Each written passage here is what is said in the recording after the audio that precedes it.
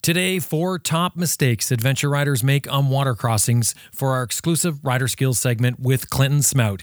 What do you think they are? Well, stick around and see if you agree with Clinton and grab some tips that may make you a better rider today on Adventure Rider Radio's Rider Skills. My name's Jim Martin. Stay with us. We got a good one for you.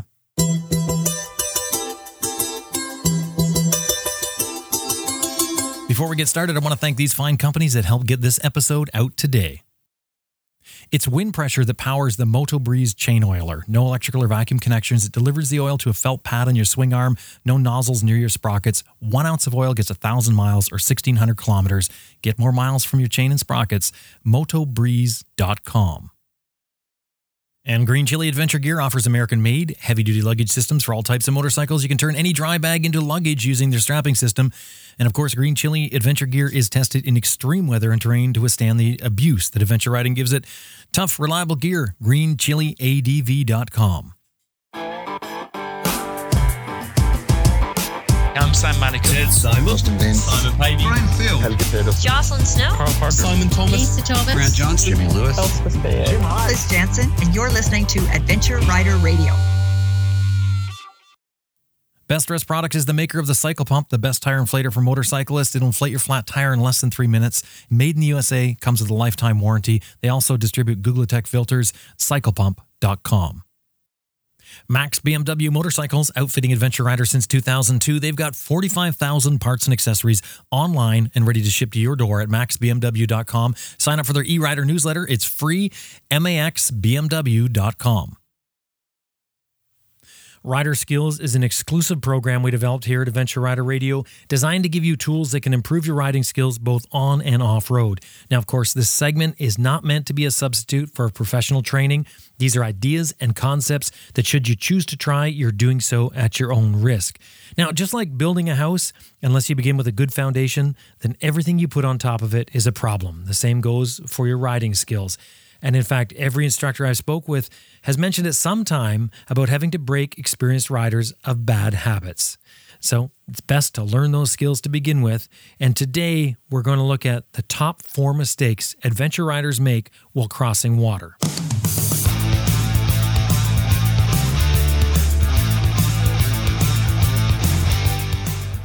Water crossings are often a dicey affair on a motorcycle. There are so many things that can go wrong. But at the end of the day, the biggest problem with the water crossing is not making the crossing and then what happens after that. And the internet is loaded with images of adventure bikes crossing creeks and rivers and puddles. And surprisingly, according to our today's guest, there are some common mistakes that are often repeated in those photos, repeated in the videos, and repeated on local rides. Learn what the mistakes are and how to avoid them, and you're going to have no trouble crossing water on your motorcycle. Well, we got to take Murphy's Law into account here, so let's just say most of the time. Water crossing mistakes, the top 4, from an expert, multi-certified motorcycle instructor, off-road rider, and total motorcycle enthusiast. Clinton Smout is based in Ontario, Canada. He's been a motorcycle instructor for most of his adult life. He's the chief instructor at Smart Adventures. He's also a certified BMW off-road instructor and a bunch of other certifications he has. And with all these accomplishments, Clinton gets plenty of ride time. Ride time on street bikes, dirt bikes, adventure bikes, of course, ATVs and snowmobiles. He does hill climbs and trail runs in forest and street and mud. And of course, Clinton gets his share of water crossings. And you may not expect it from a high-level instructor, or at least not expect to hear it. But Chief Instructor Clinton Smout makes mistakes, and he's not too proud to share them. So we're going to start with one of his mishaps or mistakes. And what I like about Clinton's stories of his personal mishaps is he usually manages to do it in front of a crowd.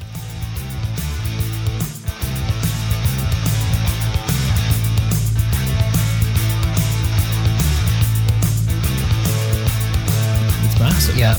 Yeah, crazy. So you mentioned, Clinton, that you had a dunking. Is this your most recent one? Have you had a lot of water dunks? Yes. Oh, yes, sir. Okay, let's go with the most recent one then. Lots of baptisms, but 2 years ago at a BMW GS Challenge, the first day, what we do is rider training. So you don't have to show up for Friday, but if you do, we'll take you out in small groups and teach you curriculum that will help you in the next day's challenges. So I had 7 people with me, and I was riding my favorite bike, is this very rare old BMW called an HP2. It's very lightweight, powerful bike. Yeah, it's my favorite bike. I've never had the bike, Clinton. I've never been lucky like you to have it, but I love the look of it because it's got your boxer engine in it, but it looks like a full-on, like a dual sport on steroids almost. Yeah, well, it's a 400-pound, 1,200 cc, 105 horsepower bike, so it's just a weapon. Anyway, I stop in front of this huge puddle that I've been through 1,000 times, and it's on a 2-track where Jeeps and ATVs go. So what I always tell people is let your friend go first. I didn't have any friends, so I had to go first. So, of course, people turn their cameras and their helmet cams on, and in Clinton goes, the chief instructor, by the way. Let me show you how. So I go in, unbeknownst to me, I hadn't checked by walking it or anything. A Jeep or something had made a huge hole on the right-hand tire track, which is what I chose to ride. What would have been 2 feet deep was about 3.5 feet deep. So I lost the front end in the hole, went over the handlebars, and my bike fell over. And on the HP2, the air intake is on the right-hand side. It's like a snorkel above the head. And so it sucked water and hydrolocked. So when I push the bike out, of course, it won't start because it's full of water. So I had to have one of the customers tow me back to the shop, which I used as a teaching lesson. We taught them how to tow. Well, of course. I mean, that way you deflect any sort of damage to your ego that way. What an idiot. And then I got another bike and went back, and we all tried the puddle, but on the left-hand side. Right. With the HP2, the intake is right above the cylinder head? In other words, it's down that low? Yeah. Wow. Yes. So we added a hose from a shop vac. So when I do big water, if I'm going to do an enduro or anything, it comes up near the fairing now. Right, a snorkel like the four-wheelers do. You put the snorkel on there so you can run through water up to your windshield. Yeah. Right. Okay. Well, what was your mistake there, by the way? I really should have walked through it or got a stick and then found that hole, and I would have gone on the left tire track until I could fill that hole in. So. Okay, so let's talk about the top mistakes, top 4 mistakes. Okay, what is number 1, do you think, on the list? Too fast. Too fast. And man, I can't agree with you more. I just watched a video just yesterday, and this guy pulls up to a water crossing. His buddy's filming it. And he sits there for a minute, just maybe 10, 12 feet from the water, stares at it, and you can see him. He's psyching himself up. This is the preparation, right? He's psyching himself up. Then he gasses it hard. He slams into that water, and he wiggles his way, sitting down on the seat, wiggles his way across until he gets about 3/4 of the way across, and they switch to a helmet cam at this point, and you can see his head flicking around. He's not really looking where he's going. He's just looking all over the place. You can see down in the water that it's not very deep. This is not very deep at all, this crossing. But he's so freaked out about it, he actually stops and stalls the bike 3/4 of the way across the video, across the river rather. And that's it. So his preparation was to sit and stare at it and then to hit it hard and fast and then eventually just peter out. And you see this everywhere. When it comes to pictures of water crossings, you'll see people hitting the water so hard that it blows the water up over top of the rider. And what happens to us at that speed? I mean, describe exactly what we're putting ourselves into there. Well, you can actually float the front end. I've been in water puddles that were very long, maybe 8 inches deep. And on a dirt bike, you can hit them at a pretty good pace, maybe 25 miles an hour. And it's a spectacular V of water that comes off your front tire. But the problem is it comes back and hits your boots. I've had my boots taken right off the peg by that water blast. Yeah, I have too. So it's crazy going really fast. It looks great on video, but the crash will look even better for your friends. So we always tell customers, ride at the speed you'd be comfortable crashing at. If you don't need 10 miles an hour to cross the little river or streams or puddles, do 5. where you really need the shot is just to get up the bank. You don't need it to get across water. Yeah. What's number 2? Too slow. Too slow. Where it's the opposite. You need some momentum in case you hit, a little boulder or a little rut, and that change in speed is just enough to snuff the bike out. So if you're not covering your clutch, it's very easy to stall just in water alone. Imagine running down the beach with just feet. As soon as you hit the water above knee depth, displacement slows your speed down. And that happens in water a lot. So don't follow your friend in really close to them, because the water's going to slow them down and you may run into them. Right. And that's sort of the same with everything, isn't it? When it comes to riding motorcycles, in particular with adventure bikes, but any bike, any vehicle for that matter, if you're in an off-road situation, momentum is your friend. You definitely need it, but you can't overdo it. It's one of those things, it's kind of like spice. Yes. A little bit is great. Too much is no good at all. Exactly. And that takes some experience watching others. So don't go first. Don't be the hero. Unless you're the chief instructor, you have to, and then crash in front of everyone. But number 3, people change direction once in the water. So you'll get crossed up in ruts, and that throws you over the bars. Right. Okay. And what do you have for number 4? I think it encompasses most of the other little niggly issues. I just call it poor planning. Your speed's wrong. You're sitting down rather than standing. You didn't have an exit point on the other side. You didn't look, is there a great big bank that I'm going to have to get out of the water up? Because that's usually the case with streams or rivers. And if you go through first, you're going to have an easier time getting up that bank. But once a couple of bikes have dragged water up onto the bank, now it could be very slippery mud. So it'd be worth your while to go first. Not let your buddy go first. Maybe second. Yeah. Second might be your good spot. Because that's what I was going to say. The too fast thing, totally. I was going to say not checking the crossing, because it seems that so many people just come up to a crossing and they think that if they go fast, they will make it through. Well, if you're going fast and you find a hole like you did, or you find a rock or something else that's going to rocket you off the side, you could be in real trouble. And, a lot of the crossings, if you get on some of the old logging roads or some of the old rail lines, a lot of the crossings are narrow. So you've got this bed that's built up. And if you go veering off that, you're into who knows how deep of water. Yeah. Fishing, exactly. So when it comes to the water crossing, like the first thing that you do when you come up to a water crossing, or that you should do when you're instructing people, is what? I would say pre-crossing, there's a few things to think about. Is there a big current? How deep is it all the way across? So I love waterproof boots. I've got a couple pairs. One is for trials riding, and they're waterproof. And we always walk a section first to see, the line that you're going to pick, and kind of mentally think of it. You're on your boots, but I'm going to be on my bike. Can I get over this way? What's the best line? You do that for trials, you mean? Yes. No, I see. And you're allowed to walk a section. So it's the same thing out on an adventure bike. There's a river to cross. I don't know how deep it is. I'm going to go in there with my boots. Hopefully it's not over them, because even waterproof boots, the big problem is the hole at the top. And then I'll get a stick and I'll move that in front of me. So I'll find the real depth or the holes before I step in them. And that will tell you if there's big boulders, because maybe it's murky water stirred up by another rider perhaps. And you might not see obstacles that are in the water if you just charge in there.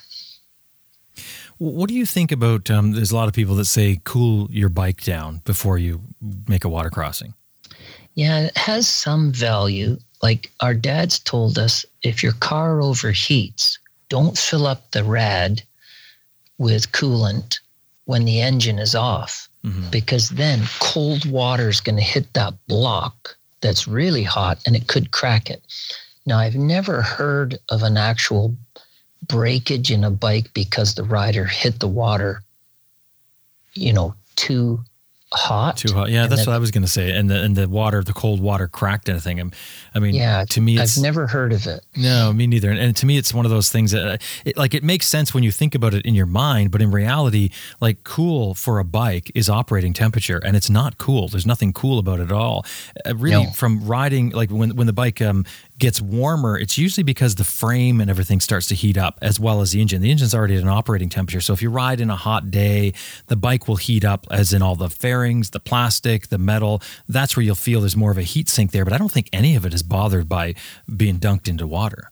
Not that I've heard of. And, racing enduros, you're cooking it through the bush. Then you come to a big water crossing. Mm-hmm. Guys don't stop and let their bikes cool off. They just... you'd time out. So you got to hammer into it. And I've never heard of an issue other than too much water. Yeah. But the same thing is if you're riding along on a really hot day and you hit a rainstorm, like a real gush of a rainstorm, I mean, you don't see bikes all pulled over the side of the road because they're letting it cool or they didn't let it cool and they cracked their exhaust and those sorts of things. Yeah. Not an issue. So checking the water, I mean, that makes so much sense. And that is such a huge thing, is trying to figure out what the crossing is. As you're saying, walk it if you can, use a stick. Absolutely. And the other thing I was going to mention is, what about erosion? I mean, we need to take into account that we're actually making the crossings at the correct place, don't we? Exactly. Erosion's a big issue, not just for the soil displacement that your knobby or aggressive tread's going to do, but the water, it will get very murky because you're chewing up the soil. That floats downstream. That could harm spawning beds for fish. So we don't want to do it a lot, and you don't want to do it in 20 different places across one stream. What we've done in a couple places is put some big flat stones where the current will go around them, but it allows us a spot to get our tires across without disturbing the soil. Right. And a lot of people will say, I mean, I hear this from people that saying, well, we've been doing it our whole life and it's never caused any problem. I also talked to a guy who was a logger, and he said when here on Vancouver Island, he said when he was younger, he said what they used to do is they got paid by the skid, and they would take to the streams to drag the logs because it was faster for them, and they would rip them through the stream. These are salmon bearing streams. Yeah. Now, yes, they did it. Yes, those things have been done in the past, but we know better now. We understand erosion. We understand if you make a new trail up the side of the creek, you're going to rip up the soil. Water is going to run down there, as you said, and end up putting silt into the water and then erode the bank. So it is an important consideration, in particular, I guess, with adventure bikes, because we're so big and powerful. Big tires. And that could close down entire riding areas, or clubs will have to build bridges across. Right. Environmentally, you've got to be very sensitive. For instance, adventure riding in some parts of the world, you'll never be able to go across water. I'm thinking I met the German and the Swiss team on a GS Challenge. They couldn't really practice hardcore in their own countries. They all traveled to other countries where there was less restrictions environmentally. Right. Huh. Okay, that's interesting. Now, I was going to mention the other thing with checking the route with the water. You also want to be wary of what or aware of what the surface is underneath that water. Yes, you're lucky if it's gravel, because then you've got good traction for front tire, and for powering out, you've got good gravel traction. But if it's all mud, or there's sticks or debris, boulders, that changes the way you can steer through it, obviously, and the traction. And if it was a concrete passing that was, so you get those spots where they have it concreted underneath the water and you go across, that can easily have algae on it. I know there's other times I've come along trails, and this is where riding too fast will put you down, where there's, in one case I'm thinking of here, is extended water crossing. It's not so much a water crossing, it's a wet area, and you get lots of traction through a bunch of it. And then there's this one section that is so slippery, you'd swear that somebody squirted dishwashing soap down into it. And it must be the algae on the rocks. But if you're not going slow enough that you can keep control of the bike, if I was going fast or something like that, there's a good possibility you're going to be put down. Yes. And I think where a lot of our adventure rider listeners, where water crossing knowledge is relevant is they're in Peru or somewhere after 4 days of heavy rain. Now the roadway is a water crossing. So it's definitely going to be very slippery. Yeah, that's a good point. Okay, so we check the surface of the water. What's next? I want to make sure my bike is prepped before I attempt anything fairly deep. Prepped, like you mean prepped before you go on the trip, or prepped right there at the crossing? People that I've met that want to do big water, they don't even know where their air filter is for height. Their air intake and their air filter. Yeah. Is it underneath your seat? Is it higher? Do you know how to take the spark plugs out? Do you have any tools? Do you have a tow strap in case you water it out? Because there's a lot of things that can go wrong if you drowned that engine. And if you're way out in the bush, is it really worth the thrill of crossing the river if there's a good chance that your bike's going to be damaged or not running halfway across? Now what are you going to do? Let me ask you, though, if you came up to a spot that was, let's say, a reasonable crossing, not a very deep crossing, maybe it's up to your knees, because I think in particular with moving water, you don't want to be have moving water over your knees. Yeah. And you're sort of nervous about crossing this. Would it make more sense to actually do the walk across at that point? Absolutely. Especially if I've never done it before. We did a rally annually in New Brunswick, and it's called the Fundy Rally. 500 kilometers, 1 day, and you get to select routes A, B, and C. C give you huge points because everybody has a transponder. So at a home base, they can tell on the computer where your team is. But it rained so torrentially one year, water crossings across rivers that they'd done 3 days before to make sure everything was okay. Then there was this huge rainstorm, and I got down to the river leading 3 gentlemen from BMW head office, and they were all gung-ho, very good riders, some of them road racer types, but they said, okay, this is what a GS is all about. Let's go across this river. And I said, that looks a lot higher than last year. Let me check with the stick. And it was 3 feet deep in the deepest spot. I got soaked and it was cold. But to me, I'd rather get wet than get my engine wet. These chuckleheads, I hope they're not listening, they still wanted to go. And I'm going, go right ahead. I'll stay here. What I suggest is we backtrack, turn right up that trail, see if we can find a bridge across this river. There's got to be one. And then we'll make our way back to the other side. Well, as we're discussing this, 2 other guys showed up, and one guy had a small bike, a WR250R. And he said, oh, no, I did this last year. And I said, yeah, but it's like a foot higher. No, I can do this.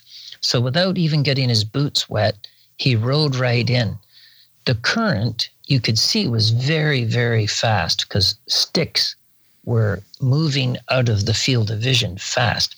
So he and his WR floated away down the river about a mile till he could make it to the other side. Wow. And there's a great video on YouTube of this bike. They put it in a high gear and rolled the back tire because you don't want to use your electric start even if you have the spark plug out because there's so much water in there that could cause damage. So you just roll the back tire with it in gear and the water squirting out of the spark plug hole about 20 feet in the air. The exhaust was full. Once they got all the water out and drained a little bit of fuel out of it, they towed it for about 20 minutes before it fired. Yeah. Once you get water inside, it can be a real problem. There's no doubt. You know, there's another video that circulated, I guess, a few years back now of somebody. I think it was during some sort of flood where the guy went in, and I guess he was going to do this heroic crossing, and it gets too deep and it pushes the bike over, and he goes swing. And actually, it looked near death, really, because it was serious flood stuff. But I think what people often don't realize when they look at current is even a current that isn't moving all that fast, but is moving. Once you expose too much surface to it, you just get pushed downstream and you have no power to stop it. It's like walking with a sheet of plywood and sliding the sheet of plywood in front of you perpendicular to the current and try and hold your position. I mean, it's just going to shove you downstream. And that's what happens with a bike. We have this tiny little contact patch the size of a credit card, and then the water hits our side and hits all the fairings and hits our leg and then starts our body. And the next thing you know, you're downstream. Yeah. Another thing I do, Jim, is I make sure anything electronics I'm carrying with me on my adventure ride is in waterproof bags. So I always carry big freezer bags, those Ziploc kind of things. Yeah. And I've used them for many, many things, even draining a waterlogged engine. Once I got it running again, I checked the oil and it was way up and it was milky white. So I drained half a freezer bag of oil that I could safely carry out with me till I got to a gas station. Then I drained all the oil twice, it was just gas station Texaco 10W30, but it was better than running with a milkshake consistency of oil in there. What a great thing to mention right there, that Ziploc with the oil rather than draining it on the ground. Yeah, it should be. No. And if you have oil with you, if you've got oil with you that you're pouring in, you've got an empty container. So you use your Ziploc, you drain your old oil into that. And then if you can always cut a hole in the corner and fill up your empty oil container. You've got a more sealed container if you're going any distance. Exactly. But, your phone, your watch, your camera, think about before you charge into that river. Do you have, I always carry those dry bags. They're yellow and you roll the top. So my clothes have actually, when my bike's fallen over, they're still dry.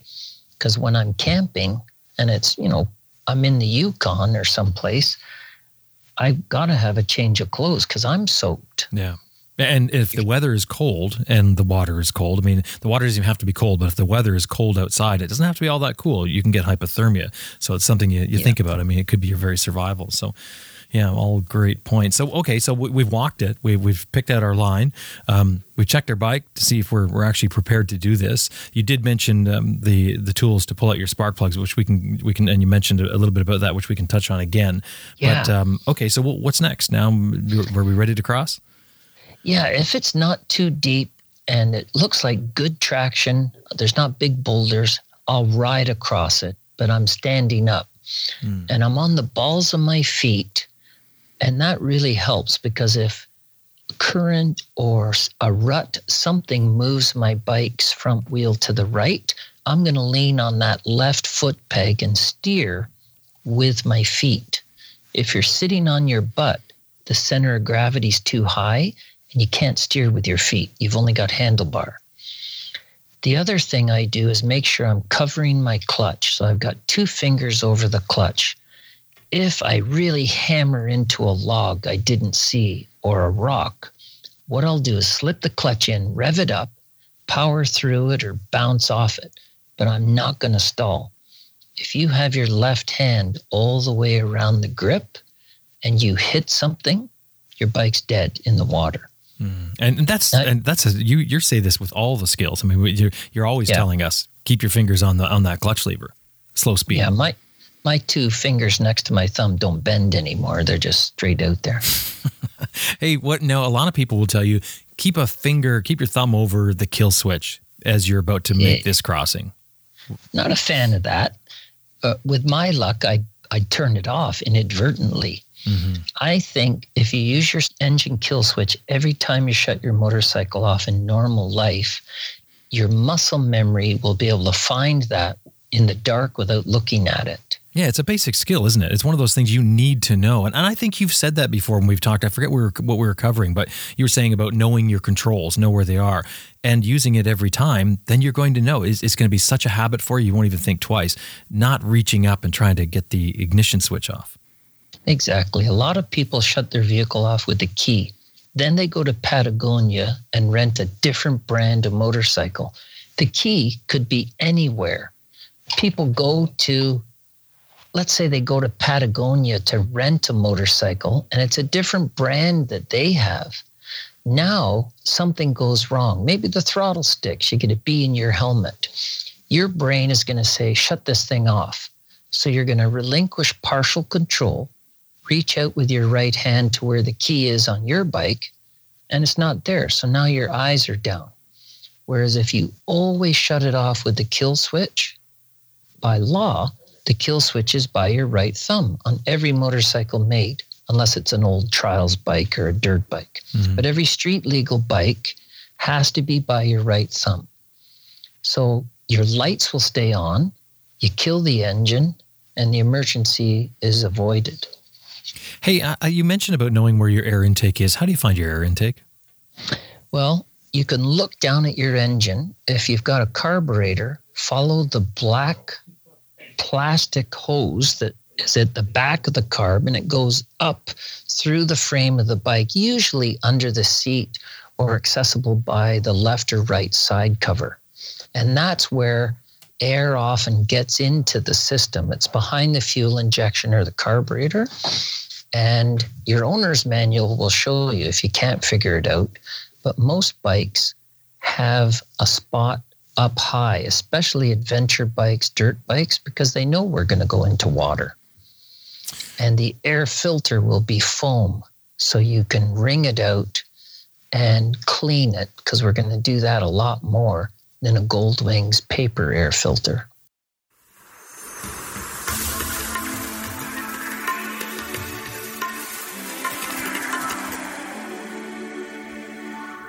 Nothing is worse than getting cold feet, mainly because it's uncomfortable, but it also drains your energy. It often makes you head home early, because once your feet are cold when you're riding a motorcycle, it's really tough to warm them up again. And even when you stop and you pull your feet out and you warm them by a campfire or by the heater at a lunch stop, it seems they get cold even faster when you get back on your bike. I mean, the whole boot is cold. And the fact of the matter is, the socks that you're wearing just aren't that good. Now, that is unless, of course, you're wearing Pearlie's Possum Socks. Pearlie's Possum Socks are sort of the official sock of Adventure Rider Radio, not because they advertise, but because I love them.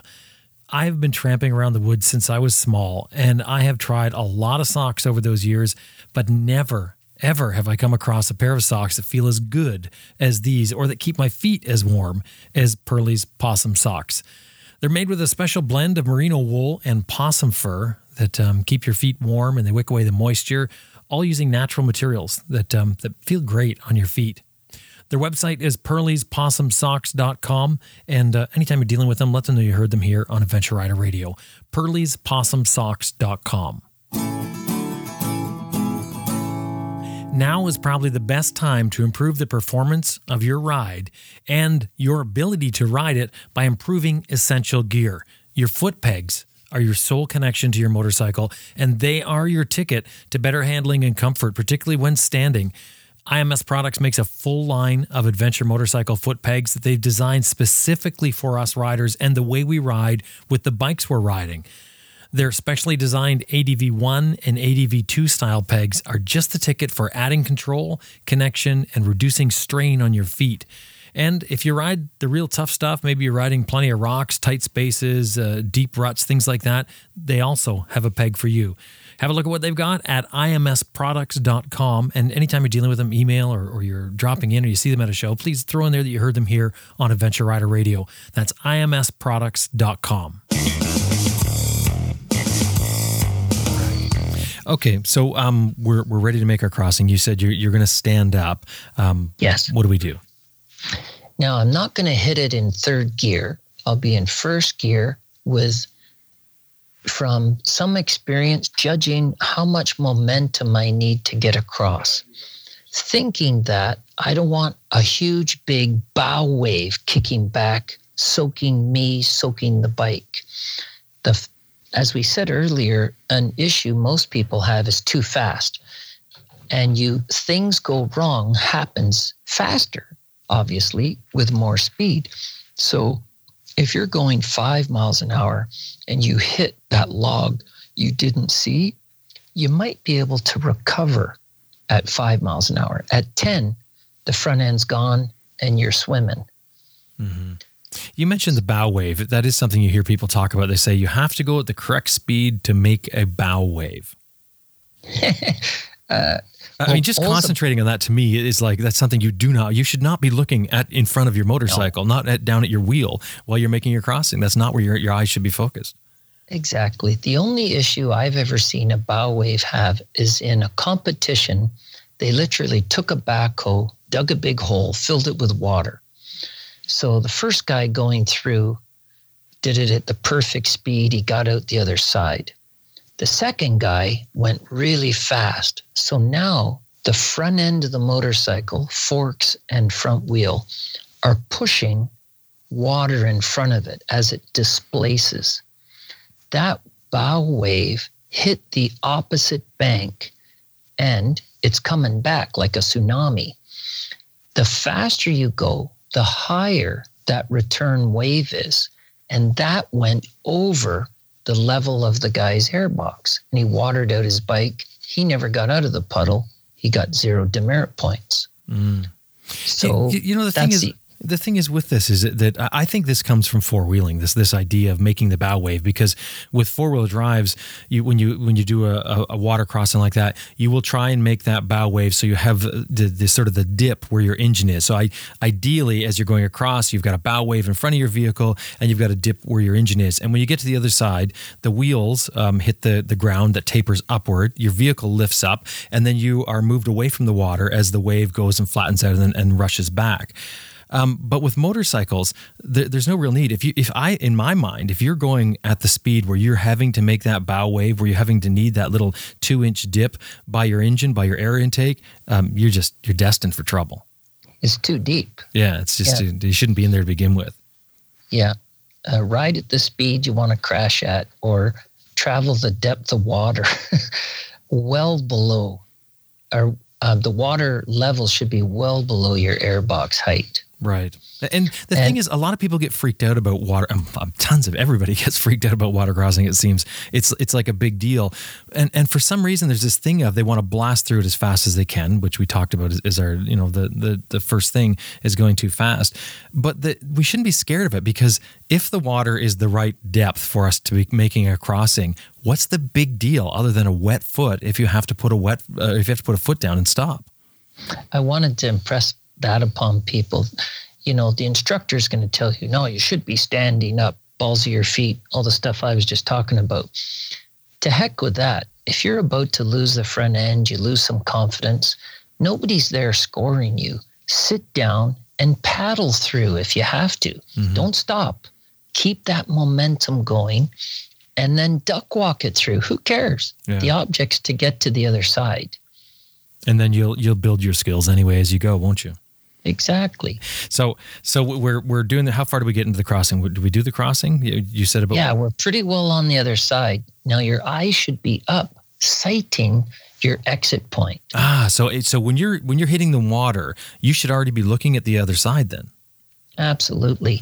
And if it's wider than a single track, usually wider vehicles with multi-sets of wheels have gone through there. So look on the bank before you hit the water. If there's big ATV or four-wheel drive truck ruts, guess what? In the water, they're there as well. You just can't see them. So you have to ride either on the crown, that little high spot in the middle, but if it's slippery, that makes it more challenging. Yeah. Or try to get in a rut and risk that it doesn't get too deep where someone got stuck and really made a big hole. That's why I walk through it first. But your exit point will have a lot to do with your entry point, because you can't really change ruts midstream. That can cause the front end to wash out. Right. And then we don't want to change ruts at any time, do we? I mean, changing ruts is difficult if traction is low, if not impossible. Good way to crash, yeah. Because you end up stuck between two. What do you call it? Cross track? Cross-rutting. Cross-rutting, yeah. You end up stuck like that, and then you can get off and work, and then end up flopping the bike over on its side to drag it over, and and let all your buddies get that shot of you doing that. Yeah. So it doesn't sound that hard. What you've just described, it doesn't sound that difficult. What do you think the big problem is with water crossing? As we were talking about too speed or not the appropriate speed, it's either too slow and then you don't have the momentum to get through where the traction is tougher, or to get out the elevated bank, you don't have enough momentum and speed. And once you're on the slippery bank, that's a really dumb time to add throttle. You have to add the throttle when you're still on the gravel bottom, so you get that oomph, that momentum charge to get out. Okay, so what happens if I'm going to coin this phrase, but what happens if we Clinton out? If we drop the bike and, well, let's just talk about that. What happens if you drop the bike? Well, in my case, the bike watered out and it shut off on its own accord. If you realize it's about to tip over. Sorry, let me interrupt. That's the worst case scenario, though, right? Yes, I mean, that's the worst thing, to have it quit on its own. Then you're sort of in deep. It's hydrolocked. Yeah, where there's so much water inside the engine. Imagine a few cups of water above a piston and the motion of the engine hooked up to a gear and the bike's running. You're trying to compress that water with the valves closed. Water doesn't compress. So the worst case scenario, at really high RPM, I know guys that have bent connecting rods on race bikes when they went into water so fast when they watered out, and you have to completely rebuild the engine. Wow. On a race bike, that probably doesn't hurt that much because they're used to doing it, but on one of our bikes, that's going to hurt. Oh, yeah, the bike's down for a long time. Yeah. Waiting for parts and your mechanic to do it. And your wallet to open and drain. Oh, boy, that's a very expensive fur. So now that I'm old, I look at a water crossing and I think, is the thrill I'm going to get for getting through this worth the possible things that could go wrong? That's what I think about now. It sounds like wisdom, Clinton. It sounds like you're becoming wise. How long does it take? About 40 years. Because I'm using trails that I've honestly been riding for over 50 years, since my first mini bikes at 6 years of age. Wow. I still ride in that area. Really? And a lot of it is crown land. It'll never be sold, which means it's the same water crossings. Some of it's changed with time or bridges or erosion. But to think of the speeds I used to fly through the bush, and I never thought that anything would change in that river. I can go through that in third gear with one wheel in the air. But now I've grown up or matured or something, and I think, wow, that could be eroded from last year. The way water eddies and flows, it'll take a bank right out with erosion. It is nice. It is a real sense of accomplishment and a thrill to get through. But what I've seen in the eyes of our customers who've never done it, 4 inches of water is more than enough to make you feel that you've learned something and accomplished something. You don't need a 3-foot river for your first time. That's adventure motorcycling, though, isn't it? That's why we do it, because it's sort of the thrill of taking a bike that's really too big for what you're doing and learning some skills to get it through. You just have to be aware of what you're doing, like the consequences of what you're doing, and understand that there's ramifications for your actions with this big, heavy adventure bike.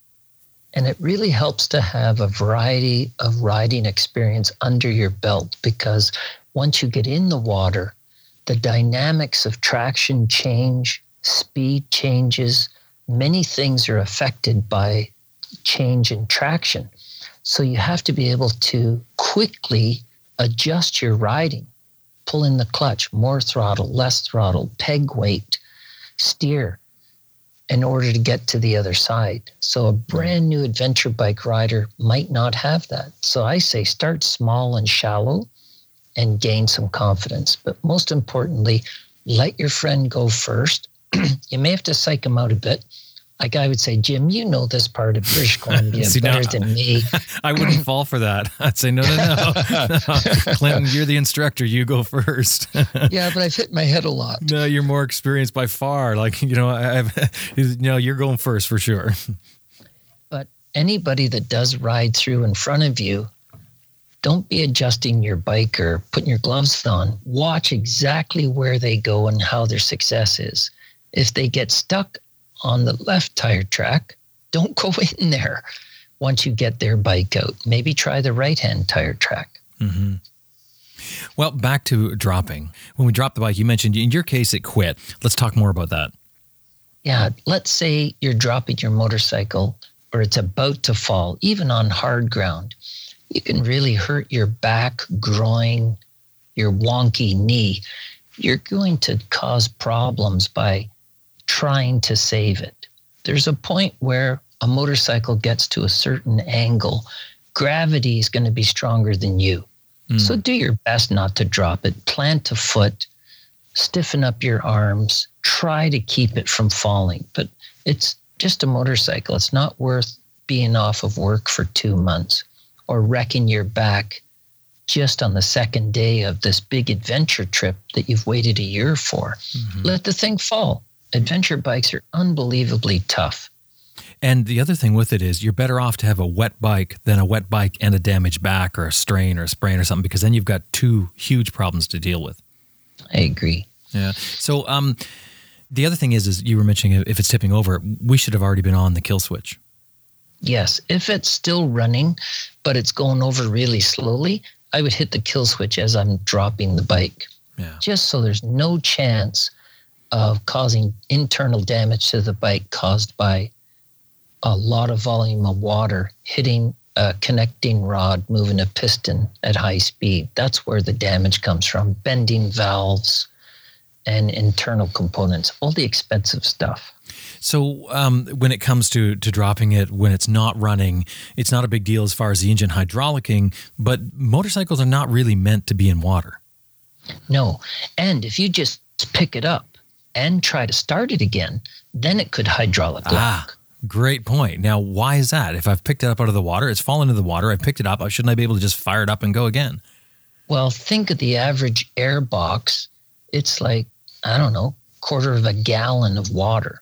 Now you're turning over that engine, and instead of air, you're sucking water into the intake, and that's when it'll hydraulic lock. Plus, your exhaust is full of water. So I guess our rule here is then if we drop it, even though we've killed the engine and everything on time and it goes into the water, now is the time to get it out dead and then deal with it on the shore. Yeah, if you could get it up to the bank, friends pulling or pushing or towing, and then I would take the seat off if that's where your air box is. Have a look. If there's a few minnows in the air box, you know you've got water in the engine. So take the air filter out. Hang on a second, because we didn't hydraulic it. So you just said you've got water in the engine. If there's water in the air box, why is there water in the engine? Oh, you're right, Jim. You're right. No, you're right, because a valve can be open. It could still go in through the intake, yeah. But everything's wet.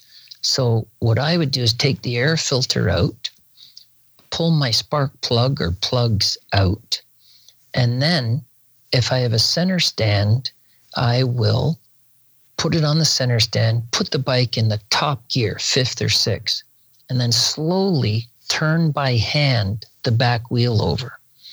If you use the electric start button, even with the plugs out, it's just too fast a rotation of the engine and could cause some problems. So we always use that back tire.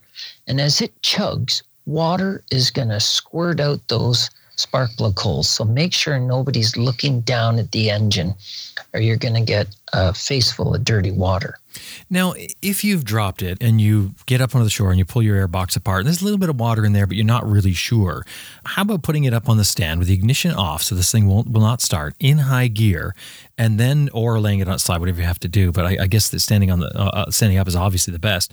And then turning that rear wheel to see if it's actually going to turn the engine over, because you're doing it so slow, you're not going to damage anything.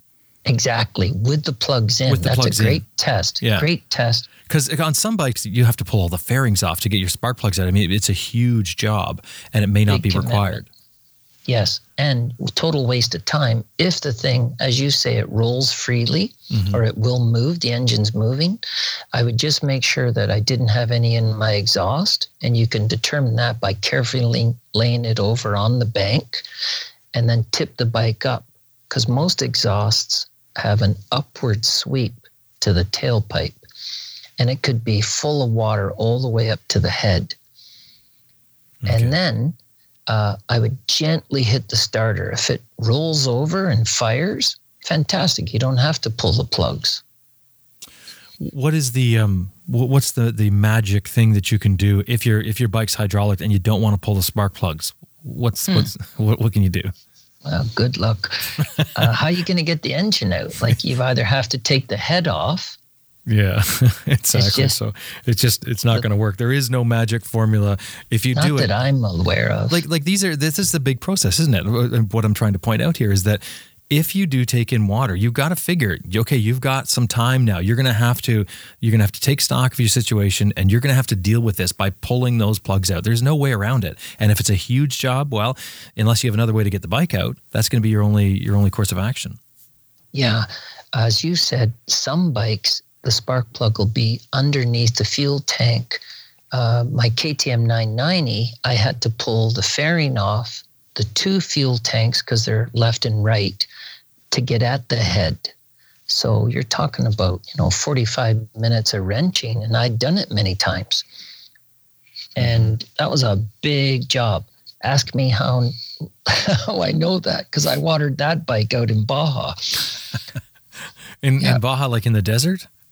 No, we got to the Sea of Cortez, and it's a heavy saturation with salt water.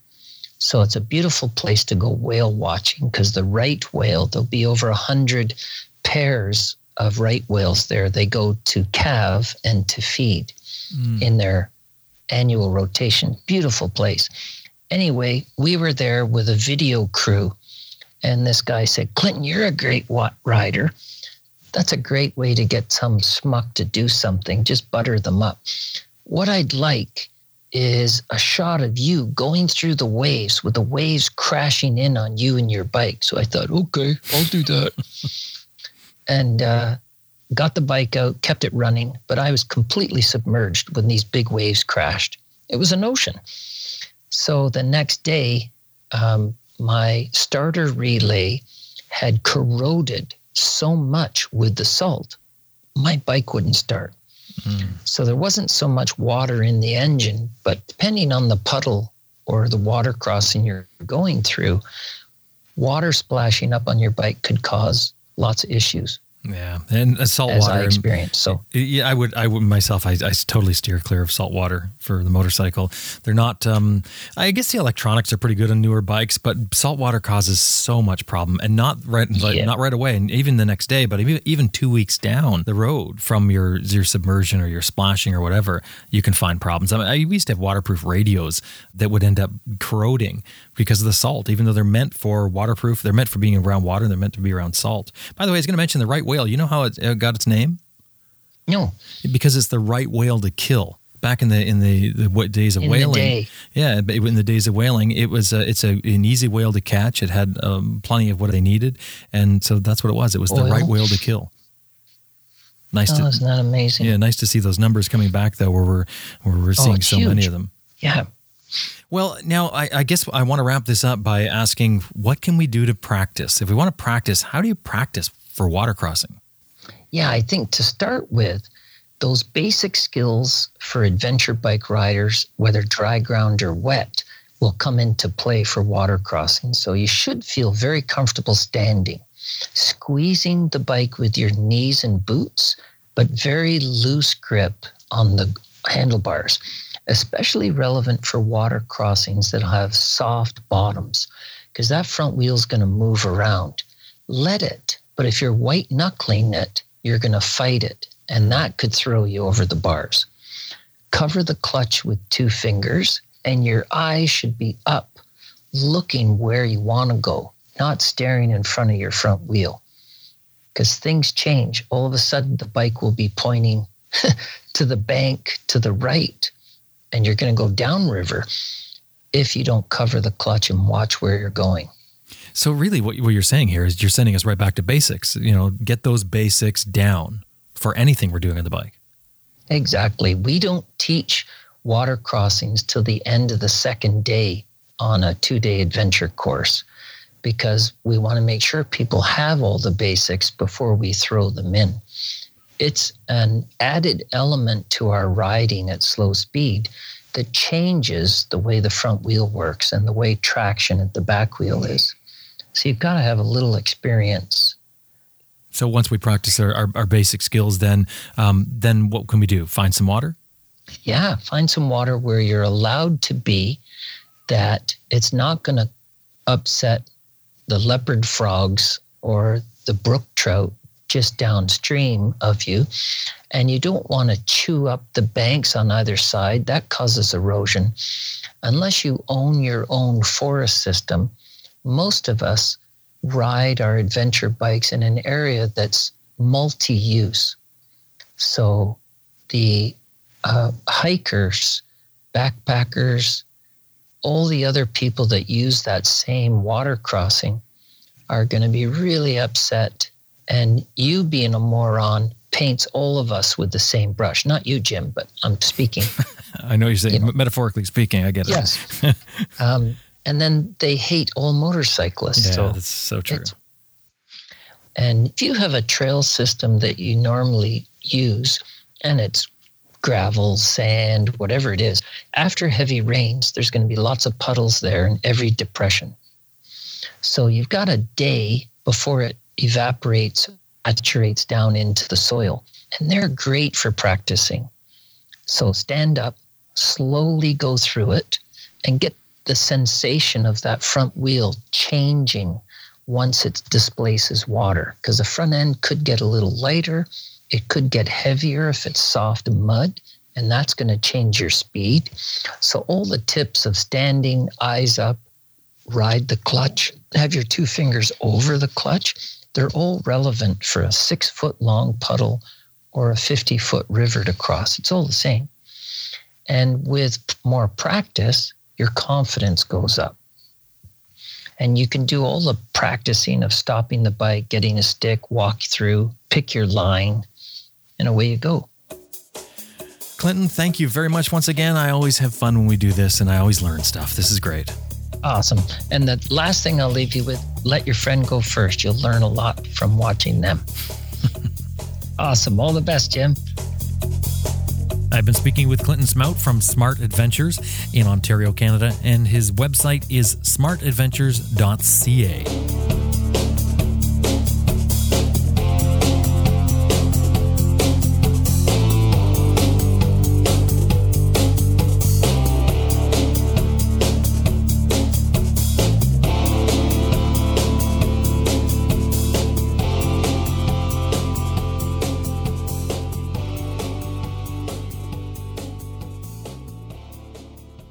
I just want to remind you that this episode has been brought to you in part by Max BMW Motorcycles at www.maxbmw.com. Also, Best Rest Products at www.cyclepump.com, Green Chili Adventure Gear at greenchiliadv.com, and MotoBreeze Chain Oilers at motobreeze.com. Hey, you do us a great favor if anytime you're dealing with these companies, anytime you see them anywhere, you mention that you heard them here on Adventure Rider Radio.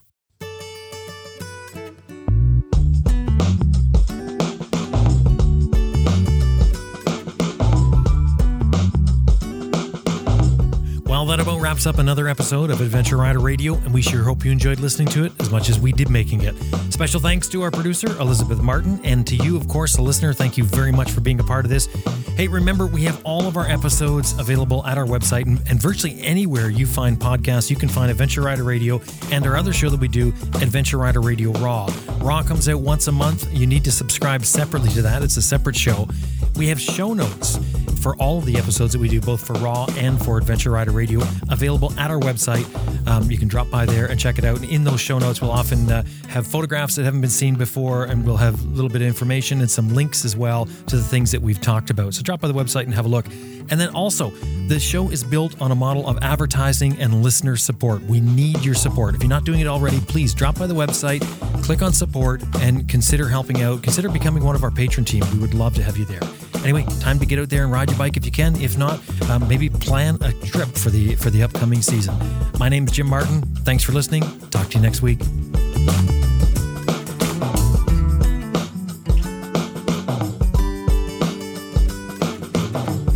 This is Bill Canacci, and you're listening to Adventure Rider Radio.